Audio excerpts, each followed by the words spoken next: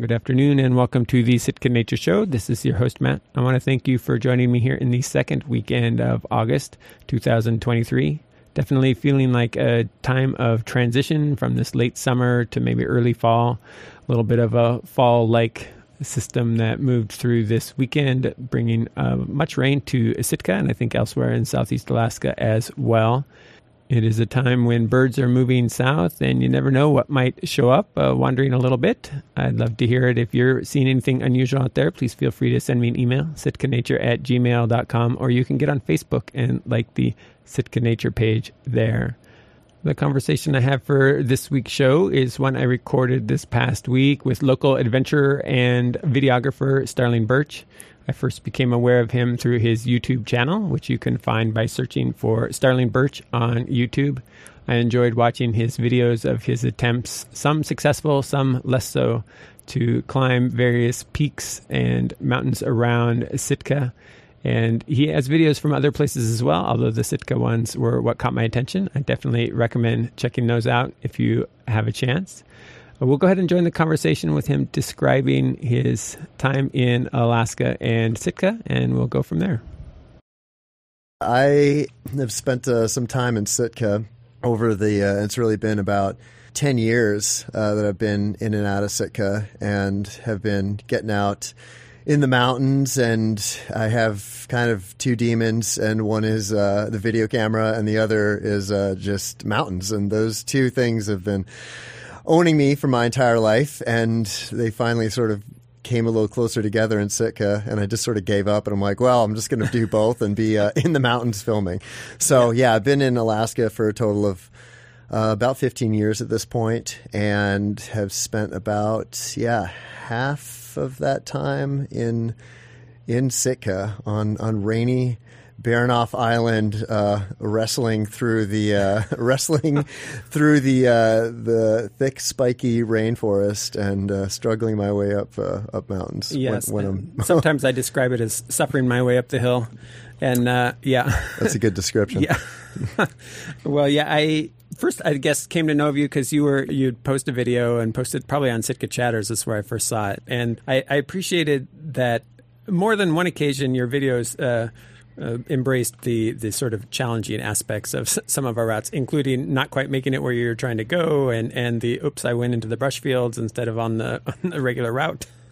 Yeah, no, that's I guess what I always want to sort of share with people, and I'm thinking of people back home because I'm originally from the Midwest. Like, I'm just out here on this Alaskan adventure. I was always like, how can I share this adventure with people who will, may not ever be able to come up here. And I always thought that it was very important to demonstrate the value of that great view on top by showing how terrible it was trying to get there.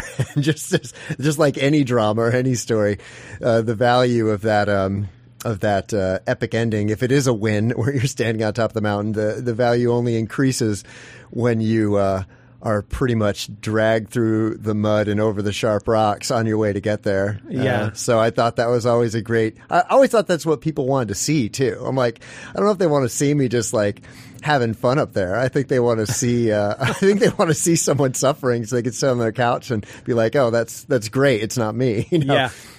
There was a couple of, maybe you did two videos going up Bear Mountain, and I can't remember. I feel like you did one where you ended up just turning around because you ended up in just like hellacious brush, and it was just like, no, that's not happening. There have been a couple. Yeah, there have been a couple of like straight up like fail videos where I couldn't quite reach the summit. But then there was actually one I did when I was trying to climb North Sister, where I failed miserably. Got cliffed out. I didn't know where I was going. I ran out of time and morale, and it was like a week later that I went back and was able to, kind of stand on the shoulders of that previous hike and figure it out. But then I had all the footage, of course, so I was able to make it. I feel like it's an even better story if you have that initial fail, and then show that you're going to go back and try it again. But I think Bear, if you're referring to that video, I think I only did one of Bear, but that one I absolutely didn't make it to the top, and never really made it to the top, never made it to the top in a video at least. And I kind of like just the kind of just like a little dark sort of ending where you're standing there like 100 feet below the summit, can't get up because it's too icy and scary. Yeah, I remember that. I couldn't remember if it ended up being split into two and you made 2 attempts or not, but I remember the brush part, and then I remember you getting up near the top, and you went the way I have usually gone up, but I go up in the summertime, usually late summer when all that snow is gone, and you kind of went up to the left and got into. And this other thing that's interesting is I know that you're up there holding a camera at the same time as you're trying to climb, and you can hear that you're a little nervous in your commentary, that this is a little bit sketchy, this thin ice over rock, and that ice hole obviously you made it back. We wouldn't be seeing the video if it didn't, I suppose. So there's always that reassurance for the viewer, but like there's a little bit of that feeling of this is not maybe the safest thing I could be doing in this moment. Yeah, and I think that's that's absolutely yes how I feel. I'm not acting at that point, but I'm trying to do my best to communicate those feelings to the camera, because I do think that, again, it just sort of increases the value of what you're watching. And at heart, I don't feel like I'm this person who's just really good at being in these exposed, scary scenarios. I feel like I'm just some kid from the Midwest who's still trying to prove myself and toughen myself up by going on these adventures. And I honestly often don't really feel like I belong up there, and I just kind of want to go home because it's intense.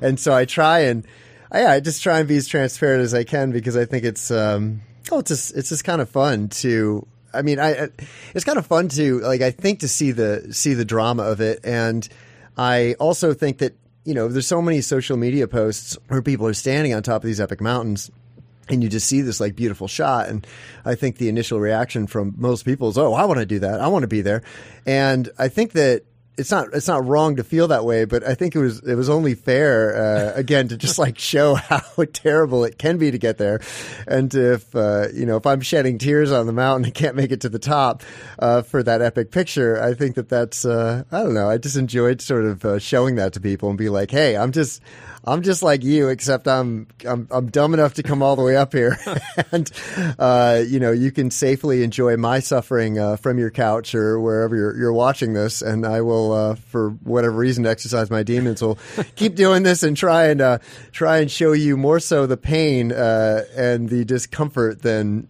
the easy stuff. Yeah, I guess for me, watching them, I certainly haven't been all the places that you've been.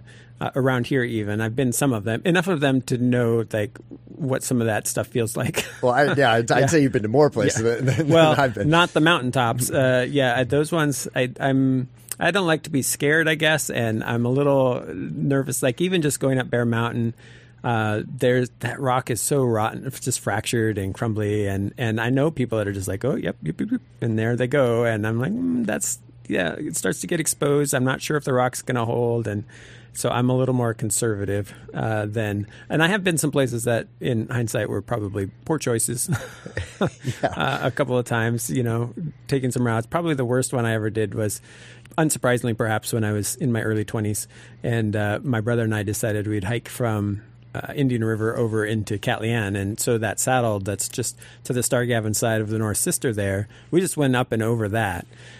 It was so bad getting down the other side that I kind of forgot how bad it was getting up. And then later talking to some folks that went up that way and over to Stargavin, they're like, yeah, that's pretty bad getting up there. It was just steep and brushy. And if you look, it's bunches of avalanche chutes and there's a few fingers of trees, but there'd be a lot of brush and ravines and stuff, which is kind of in my memory, but it's been a long time. But going down the other side, this is back in the days before we didn't have cell phones with we didn't even have GPS. We did have you had topo map, a map and a compass. Yeah, didn't even use a compass. It was a nice day. The clouds were high, so we could see. But there was going down. There was this. We could see this spot of trees where it was less steep, and on the map it was clearly the contour lines were further apart, so it wasn't as steep. And we thought, we'll go over there. But right above that was bare rock. And so we weren't going on the bare rock. So we started down where we could and thought, we'll just angle that way. But once you start down, you're just you're kind of going where you can go. And that's what we did. And it was kind of, I always feel like it's not 100% true that you can go back up something that you've gone down, but mostly for most of us, it's easier to go up than it is down. So if you've gone down something, there's a pretty good chance that you can get back up it without too much trouble. So I always had that in the back of my mind. And then we were going down and it was brushy, and I was glad that it was brushy because that was the only thing that was keeping it from being a cliff. And I remember at one point walking along probably a ledge that was maybe a foot wide, but it was dry. There was no water, but it was all just bare rock from where water would be running down during snowmelt or heavy rain or something. I remember a time feeling like I was looking straight down and seeing the valley bottom like right below me, about 800 feet down, you know. So it's like this super steep thing.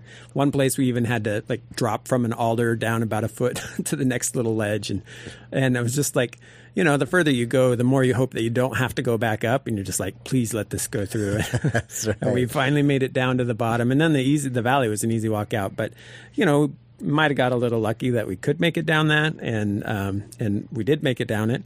We had a dog with us, and I was like, "Dog, you're on your own." She figured out a way. Oh wow! Through, you know, she would run around. There was a couple places we went down that she couldn't, but you know, of course, she's low and can get through the brush and stuff a little easier. But yeah, I was glad we didn't have to go back up that. And I think if I were to do that again, I would go down the ridge further and go into the forest. But you know, it seemed like a good idea at the time. It took us, I think, probably 2 or 3 hours to go about a quarter mile of distance. Oh, yeah. Because it was just picking our way down. Oh, it's so brutal. Yeah. It's so demoralizing. It Yeah. just really makes you realize how domesticated you are. Yeah. When you Yeah. try and move through that wild stuff and you're like, oh my gosh, like I'm so like just softened by sidewalks and Yeah, so much easier. And trails even. I mean, we Yeah, have a nice trails. trail system here. It's a good place to get started. But some of those times, and I mean, you mentioned your North Sister video, and if people are interested, all these videos are on YouTube. You can just go to search for Starling Birch. Yep. And you pull up these videos. But I've been most of the way up North Sister. I was up there by myself. Never had been up there. Didn't know if it went. It started getting pretty steep going up that ridge. I was like, I don't know if this gets worse or better. And nobody knows where I am. My parents were out of town. I was, you know, they were on vacation south. And again, no phones, no nothing. And I was like, nobody would even look for me for 2 weeks if something happened to me. No, and they'd have no idea where to look because I didn't tell anybody, you know, doing those kind of cardinal mistakes of not letting people know where you're going. So I decided it was better to just turn around at that point, and I did. And that was as far as I never made it back that far even. But then seeing your video, and I don't know, that one I remember feeling a little bit of like, you know, the internal like, whoa, vertigo kind of feeling, because it's a narrow ridge to start with when you get up there, but then you have this wide angle camera that you're holding above your head, and it makes it look like it's just like literally knife edge, and you're barely on it, which maybe you were. No, I mean, it was like the camera, the GoPro is a great camera to make something that is scary look even scarier. Yeah. You know, if you hold it nice and high above your head. But I guess the truth of it is that when I had been up there, when I first I had 2 attempts in that one video, and the first attempt was unsuccessful, and by the time I had another weather window, during the time in between those weather windows, there had snow accumulated, and so I was on this really it was only a couple inches of snow, so it wasn't much snow to be able to get any purchase in. It just kind of made the rocks slippery, and then it made some of the rocks I couldn't really see them because, of course, on those ridges there's all sorts of loose rocks. So it was just ankle spraining depth of snow. And so it was actually, although, I mean, and it is steep. I don't want to say it's not steep, but when you cover it with snow, it doesn't matter even if it was not that steep, you'd be going for a long slide, and it would most likely result in your severe injury or death. Yeah. So, but of course, yes, as you mentioned, it's important to remember that, it's a 4-hour or, whatever, however long I spent on that ridge, at least a couple hours. And, I'm just selecting the most intense looking moments. I'm going to pick the angles that look the steepest. And I'm just trying to cut something together that actually is, I mean, I think of it as just trying to be entertaining, because hiking I don't find to be, as I'm doing it, entertaining at all, for someone to watch. So I'm just like trying to get those highlights and put them on there. And yeah, if I take the GoPro and put it on a pole and hold it up above my head, well, now the ridge is standing out. It's going to look even steeper. And I just think that's what people want. So that's what I'm, without being dishonest about it. I'm just like, this is definitely, we're in a scenario where death is an option if we screw up, and so I think that trying to present that both with my description as I'm up there like crying about it, and holding the GoPro nice and high to show the sheer edges is important part of it. Yeah, it is interesting. I think about this sometimes with photography and digital photography. It's so easy to shift colors or do things, boost contrast and that. And you could do that a little bit with film, but not in the same way. And I kind of wonder, everybody comes to their own sort of sense of what's okay for that in terms of art and representing an experience. And you can, looking at a page or watching a video, you can never capture the full 3D feeling of being there. Like that's just absent. You don't have the tactile sense. You get a bit of the sound, but the air moving through, and so you can get a little bit of that, the actual like 3D depth of the thing. And so in some ways, I think that the accentuation of the appearance based on the wide angle of the GoPro and making it look steeper than strictly speaking it is. Right. You're giving a flavor of no, but actually when you're there and you're actually in mortal peril if you go down, because there's a long ways down that front face. People look from town, and the North Sister is the one on the left of the Three Sisters back there behind Indian River Valley. That front face is not something that I think, I don't know, maybe there's somebody that could climb up it, but probably not too many. It's pretty steep and I'm sure crumbly. Yeah, no, I'm sure it's not good rock. Yeah. Everything around here seems to be crumbly until you get further south on the island.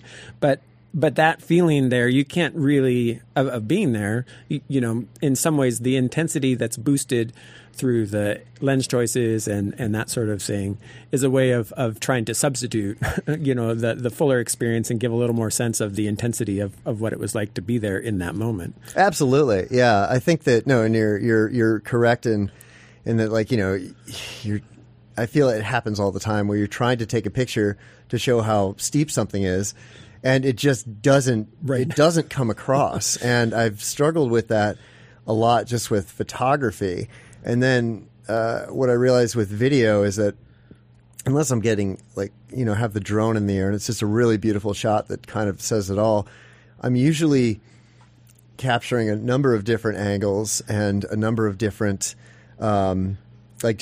just snippets from this whole journey. And I think what happens is that you can't really just look at one portion of the video and get a full sense of what's going on. What happens is that all those images, moving images in this case, come together, and then what that does is the viewer sees it all and interprets it, and then there is another image. Say if it was two images, that I capture, there's a third image that appears in the viewer's head, and that is, I think that's the idea, is that if you show all of this content and kind of stack it together and then accelerate it through editing, and then add some music, and you're really creating more of an image that I don't think the video itself actually has. I think it's just sort of like instructions for the viewer to then create like that scenario more accurately. I mean, maybe I don't know if it's more accurately or not, but they're creating another image in their head of what that hike is or what that climb is or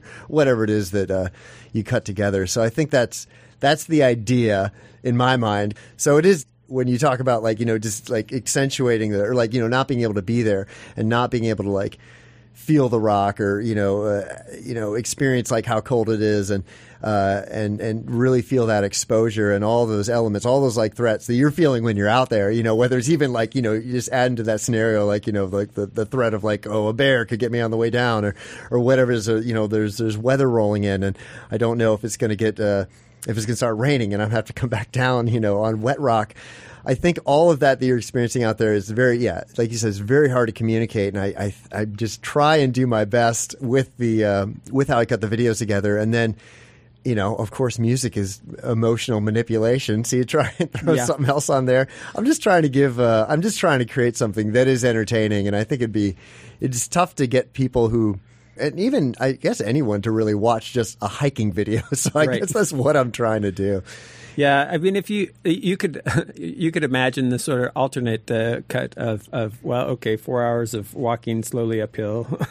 Yeah, exactly. Nothing Live. much going up, going on. And that's a lot of, I mean, there is an aspect of that. And I think when you have these long approaches or, just lots of uphill and then kind of punctuated by sometimes terror, but mostly not, it seems like. I mean, depends on, maybe for you more because you go a little more adventurous places than I would tend to go. But when the views open up, or for me, I'm often going and interested in finding the plants, different flowers, and those sorts of things. So there, I've found places. It's always a little exciting for me to find something that I haven't seen before or that I've only seen rarely, and go, oh, that's new. And just to explore, I realized recently, a couple of years ago when I was on Bear Mountain and I was sitting up there, and it was the route I don't go up as often from Pole 41, kind of the Silver Bay side of the mountain going up. And I was kind of looking over to the side, which would be kind of the Bear Cove side, looking up Silver Bay, and realized, I've never been over there, but even that large slope, I'd like to explore over there. And I was like, oh, that's why I don't travel very much. It's because anytime I go somewhere, I want to go back, and I want to go back in different seasons, and I want to go back and explore just a little bit further, the little side trails or the not side trails, the little pockets, the little holes. And anytime I go somewhere new, I keep having that feeling, and that's just, you can't keep doing that. So I'm less excited about someplace completely new and more excited about exploring the little pockets, which is part of the reason that I've enjoyed, especially the videos that you do from around here. Because, like, for example, you went up Sugarloaf Mountain, which is, you have to get a boat across, and I think you kayaked across, if I remember correctly. Yeah. And just went up, and it's. I think other folks that I've heard of going up have gone up from the other side, but you came up from the Silver Bay side, the Herring Cove side. And that was another one. I think you were going in, what was it, late winter maybe or something. Anyway, there's like rotten snow that you were post holing through. Totally. And all that pleasantness. And that's anytime you go out the road or even just looking that way from town, you see that hill there, and it's not quite as big and fancy as the, Cross Mountains and Bear Mountains of the world, but it's there. And it's not a place that I've been to. I don't have a boat, and I'm not usually ambitious enough to get a kayak together and get over there and then get up the hill besides. So I really enjoyed just being able to see, your experience of going up there, and I guess I enjoy watching other people suffering a little bit in empathy, of course. Yeah, no, of course. It's just like, oh yeah. So those are fun. I've been enjoying them, and in part for those reasons. Yeah, I think that I've talking to you, because you were actually you were commenting. I feel like you were watching almost like every single video I posted, and then had a comment you would put out. This is before I ever met you in person, and you just like had all this insight, and you were talking about. I don't know if you're just talking about like your experience or like what you knew, and I'm like, okay, this guy, and I think I started watching because you have videos on YouTube. Oh yeah, not like yours, but yeah, lots of but like just lots of like nature things. Interesting nature captures. Yeah, and so it's been cool because I feel like I've been talking to a lot more people like yourself who are maybe spending time out in the mountains in some of the same areas for sort of completely different purposes. You're hunting, right. like you're doing something that makes sense. And then it's just interesting that there's this desire, and I haven't quite figured it out yet, that I personally have, is just like try and like get up a mountain and have this adventure where I like am coming back with a pack that's less full, and have basically burned up my resources out there, and now like come back and I'm like, okay, now I need to go to the grocery store and like get a meal, and quite the opposite is true with like a hunter who's gonna like be like, okay, I'm gonna like go up there and actually do something useful. I'm not gonna go to the top of a mountain because what's the point of that unless I need to see something, but I'm gonna like in a sense work a lot harder. Because, you're carrying all this meat out, you're chasing an animal around, which is going to lead you, God knows where. And, but we're both like, sort of crossing paths in the same mountains, and the purposes are I find to be very, very different. And I'm not saying that in the sense that I don't understand what Hunter's doing. I just think that actually kind of makes more sense to me. Yeah. And I'm trying to be like, what sort of like existential like crisis or like demons am I trying to exercise? Why am I out here? Because I've definitely talked to some people who are just kind of scratching their heads like, oh, I've never heard of anyone climbing up that mountain. Or what you doing right. up there? I'm like, I don't really know. It's filming a bunch of stuff for some strange reason. Yeah. My reasons are not quite as pragmatic as Hunter's. I like to take pictures of plants and stuff. So I'm, that's kind of my motivation, but there's just something about being up there also. And yeah, I guess the goat hunters get pretty far up there, but my son is shifted in his ambitions around hunting the last couple of years, and you don't have to go up high to hunt. I mean, but there's a lot of people that do, and so it seems like it's more than simply just getting. If it was purely about meat for the table or for the freezer, there's probably easier ways to do it than these, especially early August hunts where you're getting up early and going going for the bucks up above tree line and that kind of thing. But there's a satisfaction that people get about just being in the mountains and whatever it is that's motivating them to get out there. And in your case, it's the being out there and the videos. And my case, it's the being out there in the pictures of plants. And I take landscape pictures too, but mostly like I don't think, I need to get up Bear Mountain so I can take a picture of the landscape. Cause, right. Then you got to be up there for the right light and all of these things that, you want to have. It's like, if there's nice landscapes to be taken while I'm up there, great. But, I need something else. And do I really need to go look at plants up there? No, but I like to, so it's a mix of things. But it is interesting. Yeah. People being up there for different reasons. And I see people that are carrying tents up there, and I'm like, wow, what's wrong with you people carrying all that weight up here? Yeah.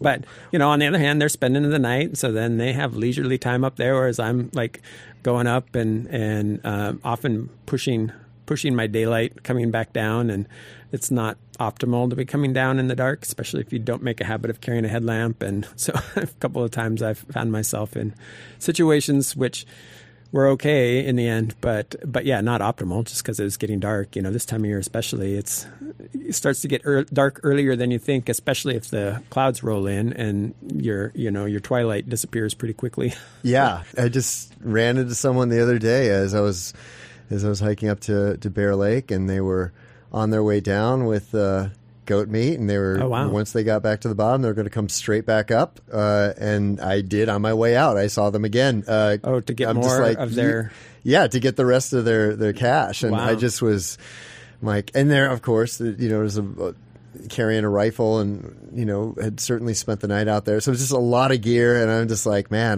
so that actually means that you have a similar crisis as far as so you're out there just as you aren't hunting, you're also out there just to kind of challenge yourself and find some cool imagery with like plants. And it is funny because like the way that you think about it, so like you were just talking about those goat hunters, and I'm like, wow, that's hardy folks to go up there with their gear, get a goat, pack some of it down, and then got to go right back up again. That's like, I'm done after one trip up to do all that and then go back up again right away. I'm like, well, I'd need to do a little more training for that than I have been doing. So hardy folks that are doing that. And even I remember when I was young and people would talk about going skiing or snowboarding around here, you're hiking in, it's not Eagle Crest. If you go to Juneau, you can get the ski lift up or whatever. And so then it made more sense to me then, but I'm like, why would you want to go do so much work? Got to carry that stuff up the hill, and you got to go up there. And then one summer I was walking back, I was up at the top of Bear Mountain or some other mountain, and I realized, when people are skiing, they just they do this whole ridge line in 5 or 10 minutes. This is going to take me an hour and a half or 2 hours. Yeah. And they're having fun doing it. I guess I could see the motivation then. I mean, it seemed like I was framing it as, this is a lot of extra carrying and a lot of extra work just to go down once. And I'm like, I'm going up here and not getting to do that.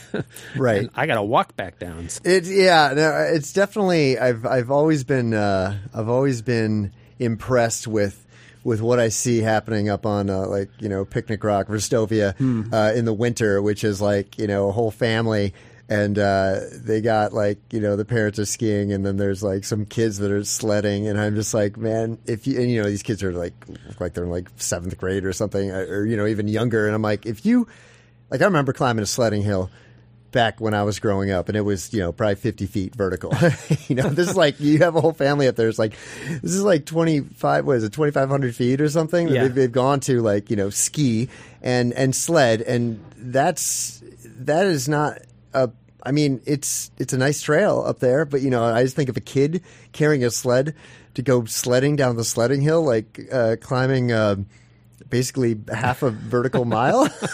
That is an amazing. That's just amazing to me that some of the kids growing up here just like are so tough compared to what I think of when I think of myself at that age. But wow.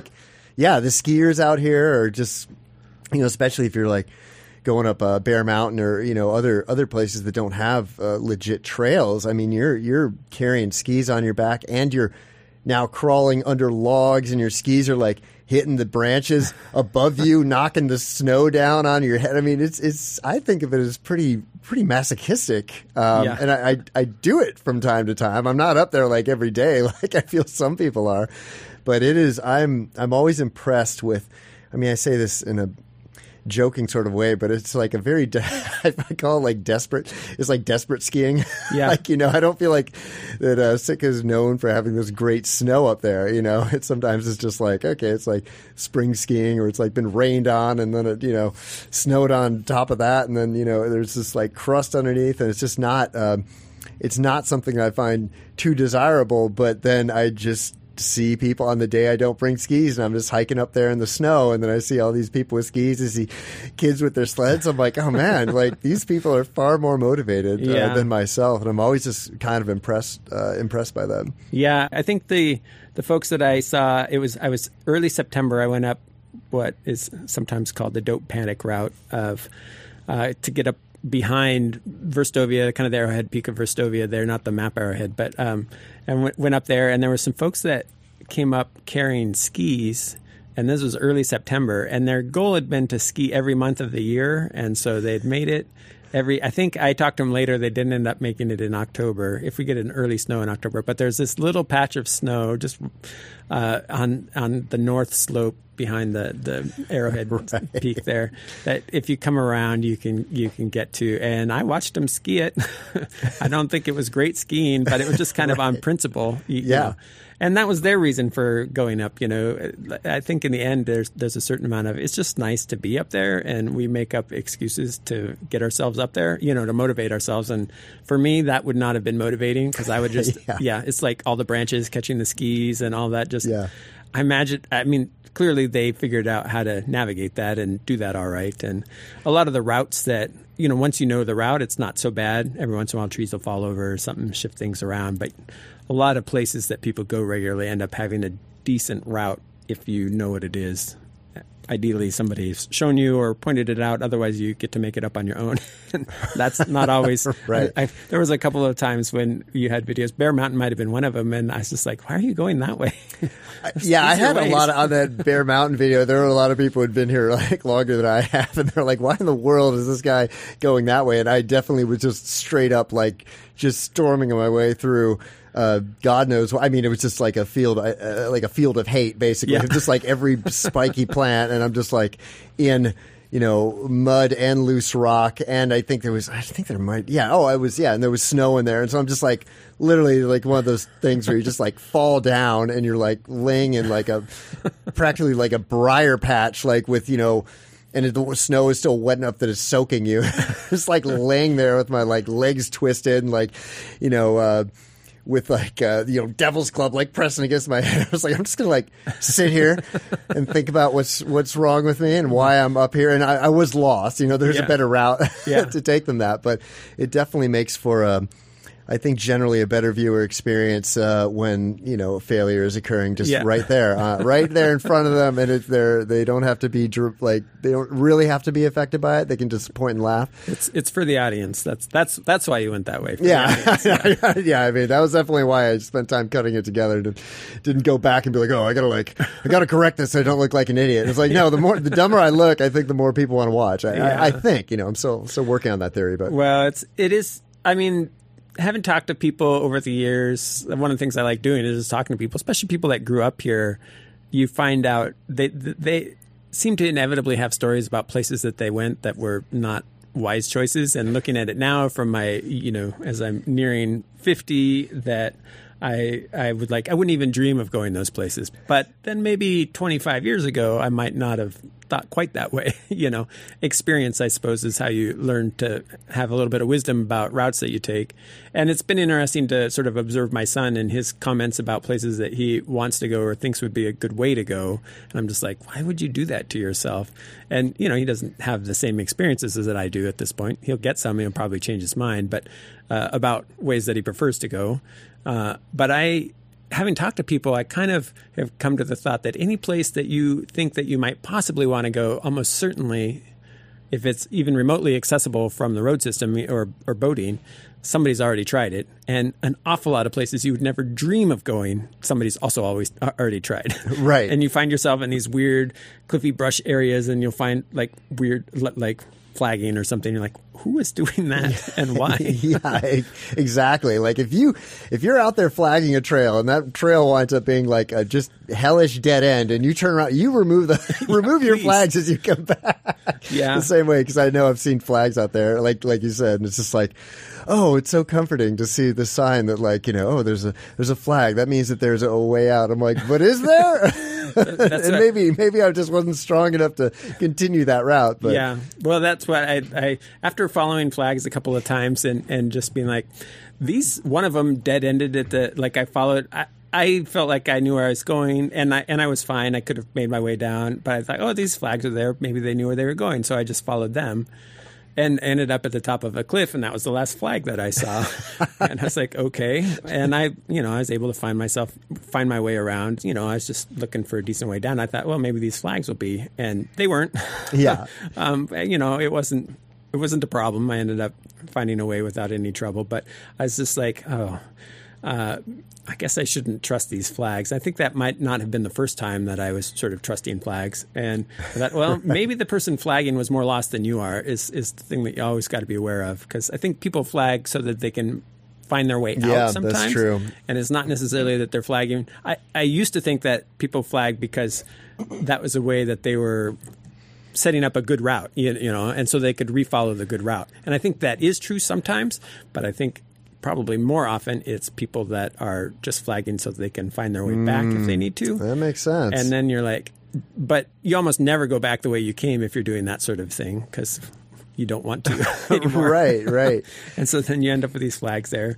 It's the way people flag is mysterious to me sometimes. I've also been up the Middle Sister a time. Somebody had recently flagged it, and there was like flags every 10 feet. Places like there's no other way to go. The only way the trail can be is right here, and there's a bunch of flags. And then when you get to a place where you're like not sure where to go, not a flag to be found. Yeah. It's like there's this the most well-defined trail you've seen the entire time, and then there's this giant flag wrapped around a tree. It's like, yeah, I got it.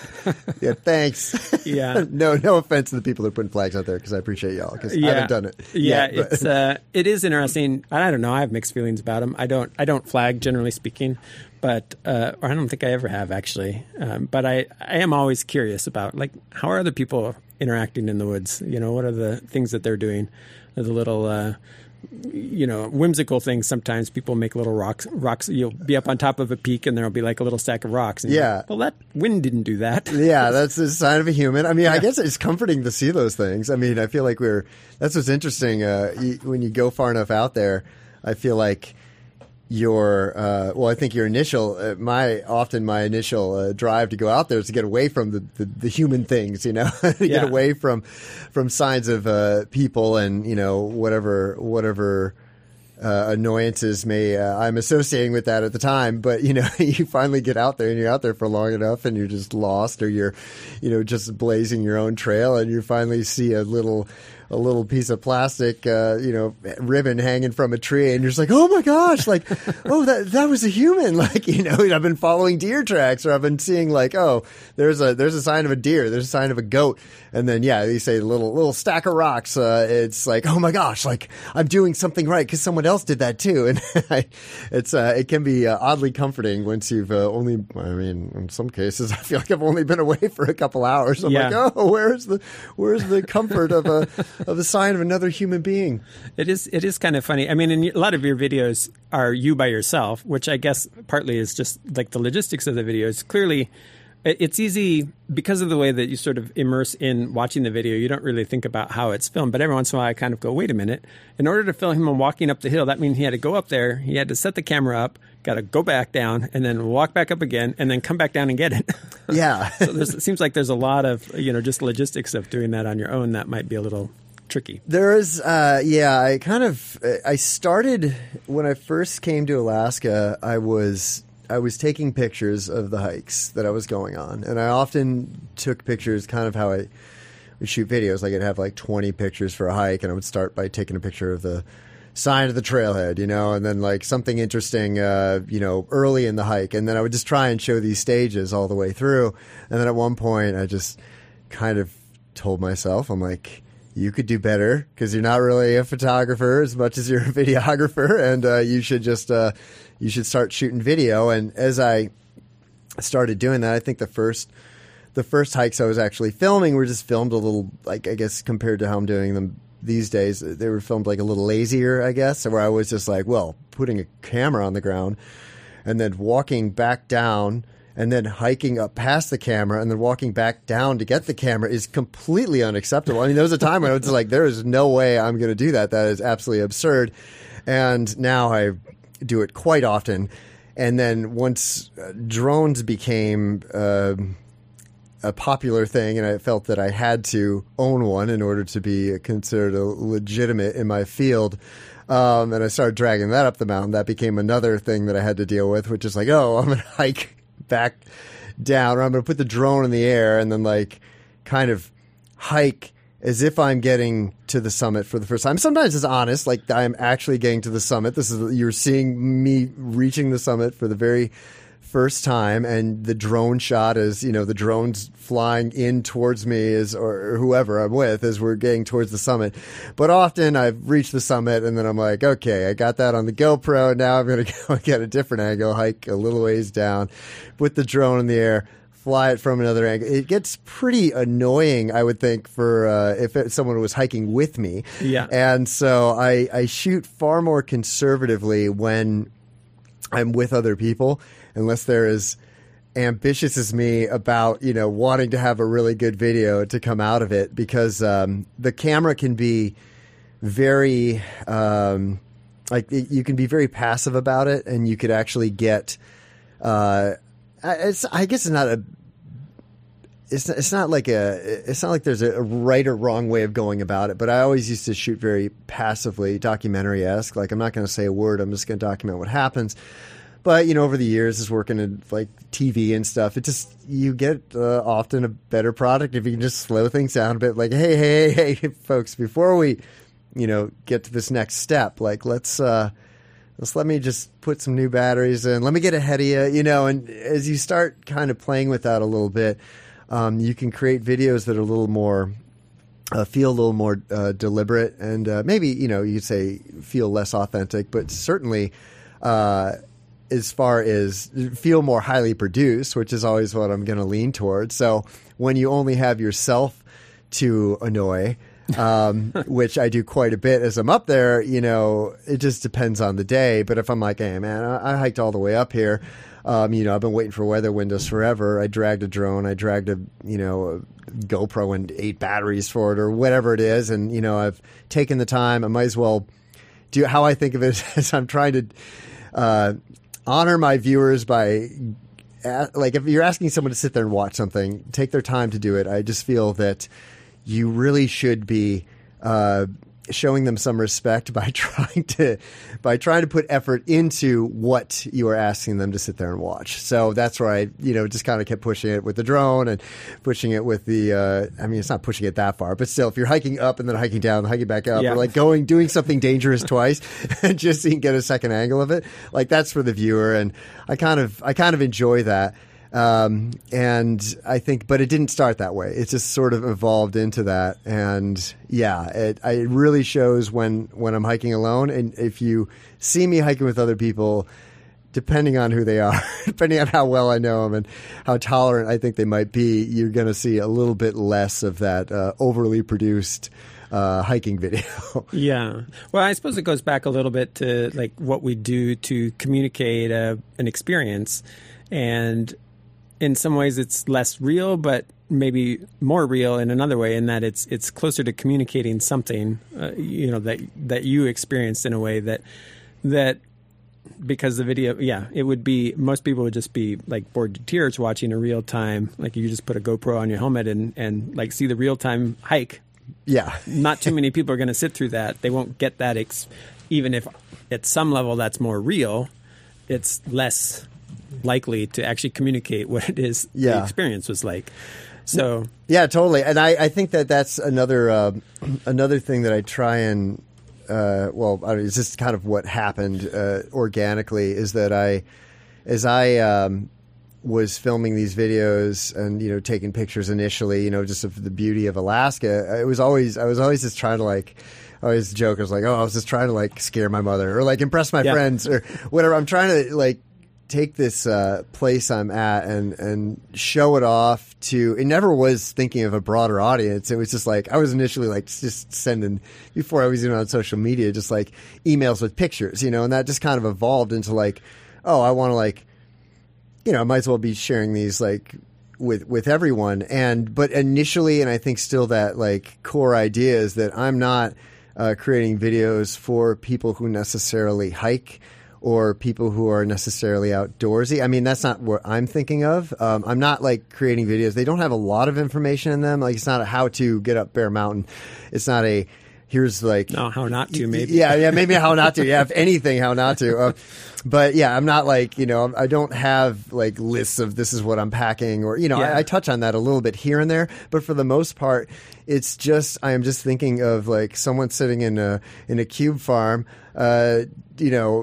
I don't know where they are. It doesn't matter. But not in Alaska is how I think of it. And how can I create something? Because they're I'm just thinking of someone who maybe will never come out here and hike. How could I share that experience with them? And the idea is to make it entertaining as possible. And it's not to just make it for this is just for the inside group of hikers. This is just for a narrow audience of people who geek out on hiking information. I want it to be I want grandma, to be able to watch it and for it not to be boring and for it to be able to. I think that's for me when I think of watching a film that I think of as successful. It's when I'm watching a movie that gets me really interested in figure skating. Mm-hmm. I'm not into figure skating, but that's a great art form if it has me captivated, So I just think of it just so happens that in a lot of ways hiking is very boring, and I'm just doing everything I can to try and make it seem exciting and dynamic and emotional and get people who will have no interest in hiking to watch. So at least that's what I'm trying to do. I don't know how well I'm succeeding at that, but that's the motivation. Yeah, I mean, for me, I am somebody that gets out some, not as often necessarily, but it's interesting. And talking to other people just about. In fact, I was speaking with Rich McClear, who was talking about just taking pictures and posting them on his website, just walking out from Whale Park or walking through Totem Park here. And the people, he said there's a lot of folks that are not able to, for whatever reasons, maybe in the past they could, but they can't anymore, get out and see those things. And so part of what your videos are, there for me, I can still get out a lot of places. Some of the places you go, I have no intention of ever going. That's just because you're a sign of intelligence. Some of the places I've been and would like to get back to. And so I find them, I like seeing the area again. I like seeing the area as through your eyes, essentially, through the stories that you're telling around there. I enjoy that. And I can imagine there are people who've lived here and never gone up those mountains, but they enjoy it, like it's still part of here, and it's an aspect of here that they, for whatever reasons, haven't been able to and won't be able to experience, but it gives them a little window into part of this place that is meaningful to them. And I think there's an aspect of that for me as well. And then people, that don't live here that are just like getting a little bit of a window into this place. And the scenery is, I think you, on a recent social media, Instagram post, I guess you had a picture of yourself. Clearly a drone shot with you on a little summit looking back over Bear Lake, and some comment to the effect of, we live in a pretty amazing, beautiful place, and that's true. But it is. That said, when you live in that place and you see it all the time, people are like, well, it must be easy to take pictures here. I'm like, there's only so many times you want to take pictures of the same mountain. It's like The light changes. The nice thing about being here is you get to experience it all the time, but then you get to see it at different times. You see the different light, see the different perspectives. And of course, everybody has their own experience. So for folks like, I'll just speak for myself, getting to see your sort of view of it, your experience of it, your trip up to the I don't know, the right sister is what I call it, because it's not quite south or east, but the one on the right there. And, you got to go up behind Indian River. Well, there's a couple ways you could go, but Indian River Falls, and then kind of go up there. And then there's this wretched brush field that you got to get through and then kind of get out on the ridge. And the ridge isn't so bad until you get near the summit. And then, I'd heard about it before. I'd never gone up that way. But then seeing you're like, this is really pretty crumbly, just all little fractured stuff that's just rolling off as you're trying to walk on it. And that's the ridge line. It's fun to see you experiencing it and have some, in my case, empathetic, because I've been in those sorts of brush fields that are just what is it? Field of hate, I think is the term that you use. It seems like it belongs. It seems like it's one of the outer rings of hell, maybe. I don't know. I mean, it's a bit extreme, but they're not. It's like there must be a route through this somewhere. The bears go, the deer go, somehow, but I didn't find it. So I think that it is cool to. It's cool to just like chat with you, like someone who's been out there and just kind of you're doing it with I'd say just everyone who's going to be out there with slightly different intentions. I mean, I do talk to people who are like, I want to get to the top of the summit, right? And I was like, but it's cool to. It's cool, like I said, even with like talking with the hunters, which I now know you are not, but like for yourself, like where you'll go out and try and climb up something to take a picture of a plant, which is I mean, it seems a little crazy when you put it that way, but yeah. I mean, but yeah, it still seems less crazy than just to like stand on top of something for no apparent reason that scares the heck out of you, and all you want to do is get down the second you're up there. But I like hearing people's different motivations for getting out there, because to me, again, this is just my like being. I think it's just some kid from the Midwest. Like, I think it's absolutely hellish and brutal out there. It's like, why am I doing this to myself? And that makes me wonder why Matt is doing that to himself. And then I'm like, oh yeah, why are these other people doing? Like, why is anyone out here at all? And I find it awesome, because I think that people are, they're capable of so much. I think we're all capable of so much more than we're actually doing. It doesn't mean that we have to subject ourselves to like torture.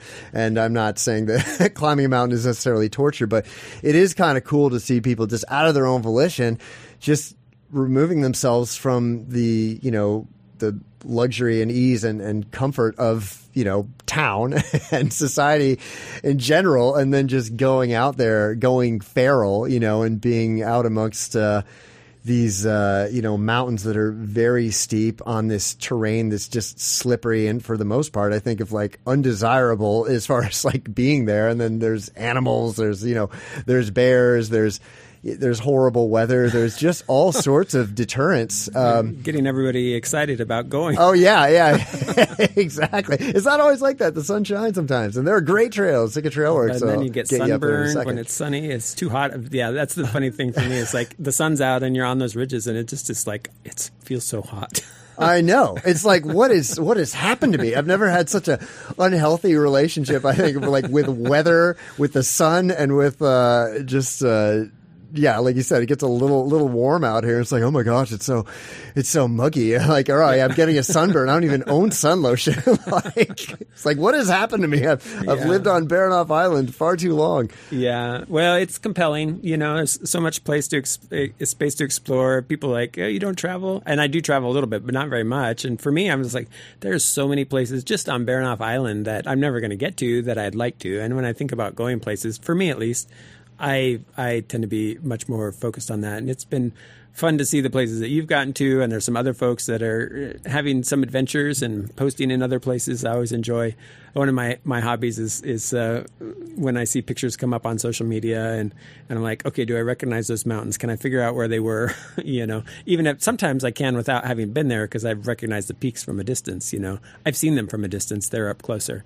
Other times there are places that are unfamiliar with me completely and I'm not sure where they were. But most of the ones around town, the mountains, the shapes are pretty distinctive. You're pretty good at that. I definitely noticed from just like I said, you were someone who's like, it seemed like we're commenting on almost every video I posted. Yeah. I would learn something from you just about every comment. You caught every little thing that was going on. Like you were really reading those videos and familiar with the terrain, and then Well, it's like those little Easter eggs that I don't. It doesn't seem like you've been putting them in. I've been getting lazy. Yeah, I'm sure they were a lot more work, but for whatever reason, it was like I would watch the videos. Usually, the first time I actually watch them on double speed, but then when I realized there's Easter eggs, and I'd go back and I'd slow it down. I'd watch it at the normal speed and look for them. I should start putting those back in there. Yeah, I was just like putting little texts, hiding little things in there because I thought it was. I don't know why not. It's whimsical is kind of the way that's the word I like to use is whimsy, and I appreciate whimsy in its various forms. Yeah, so. you nailed. I think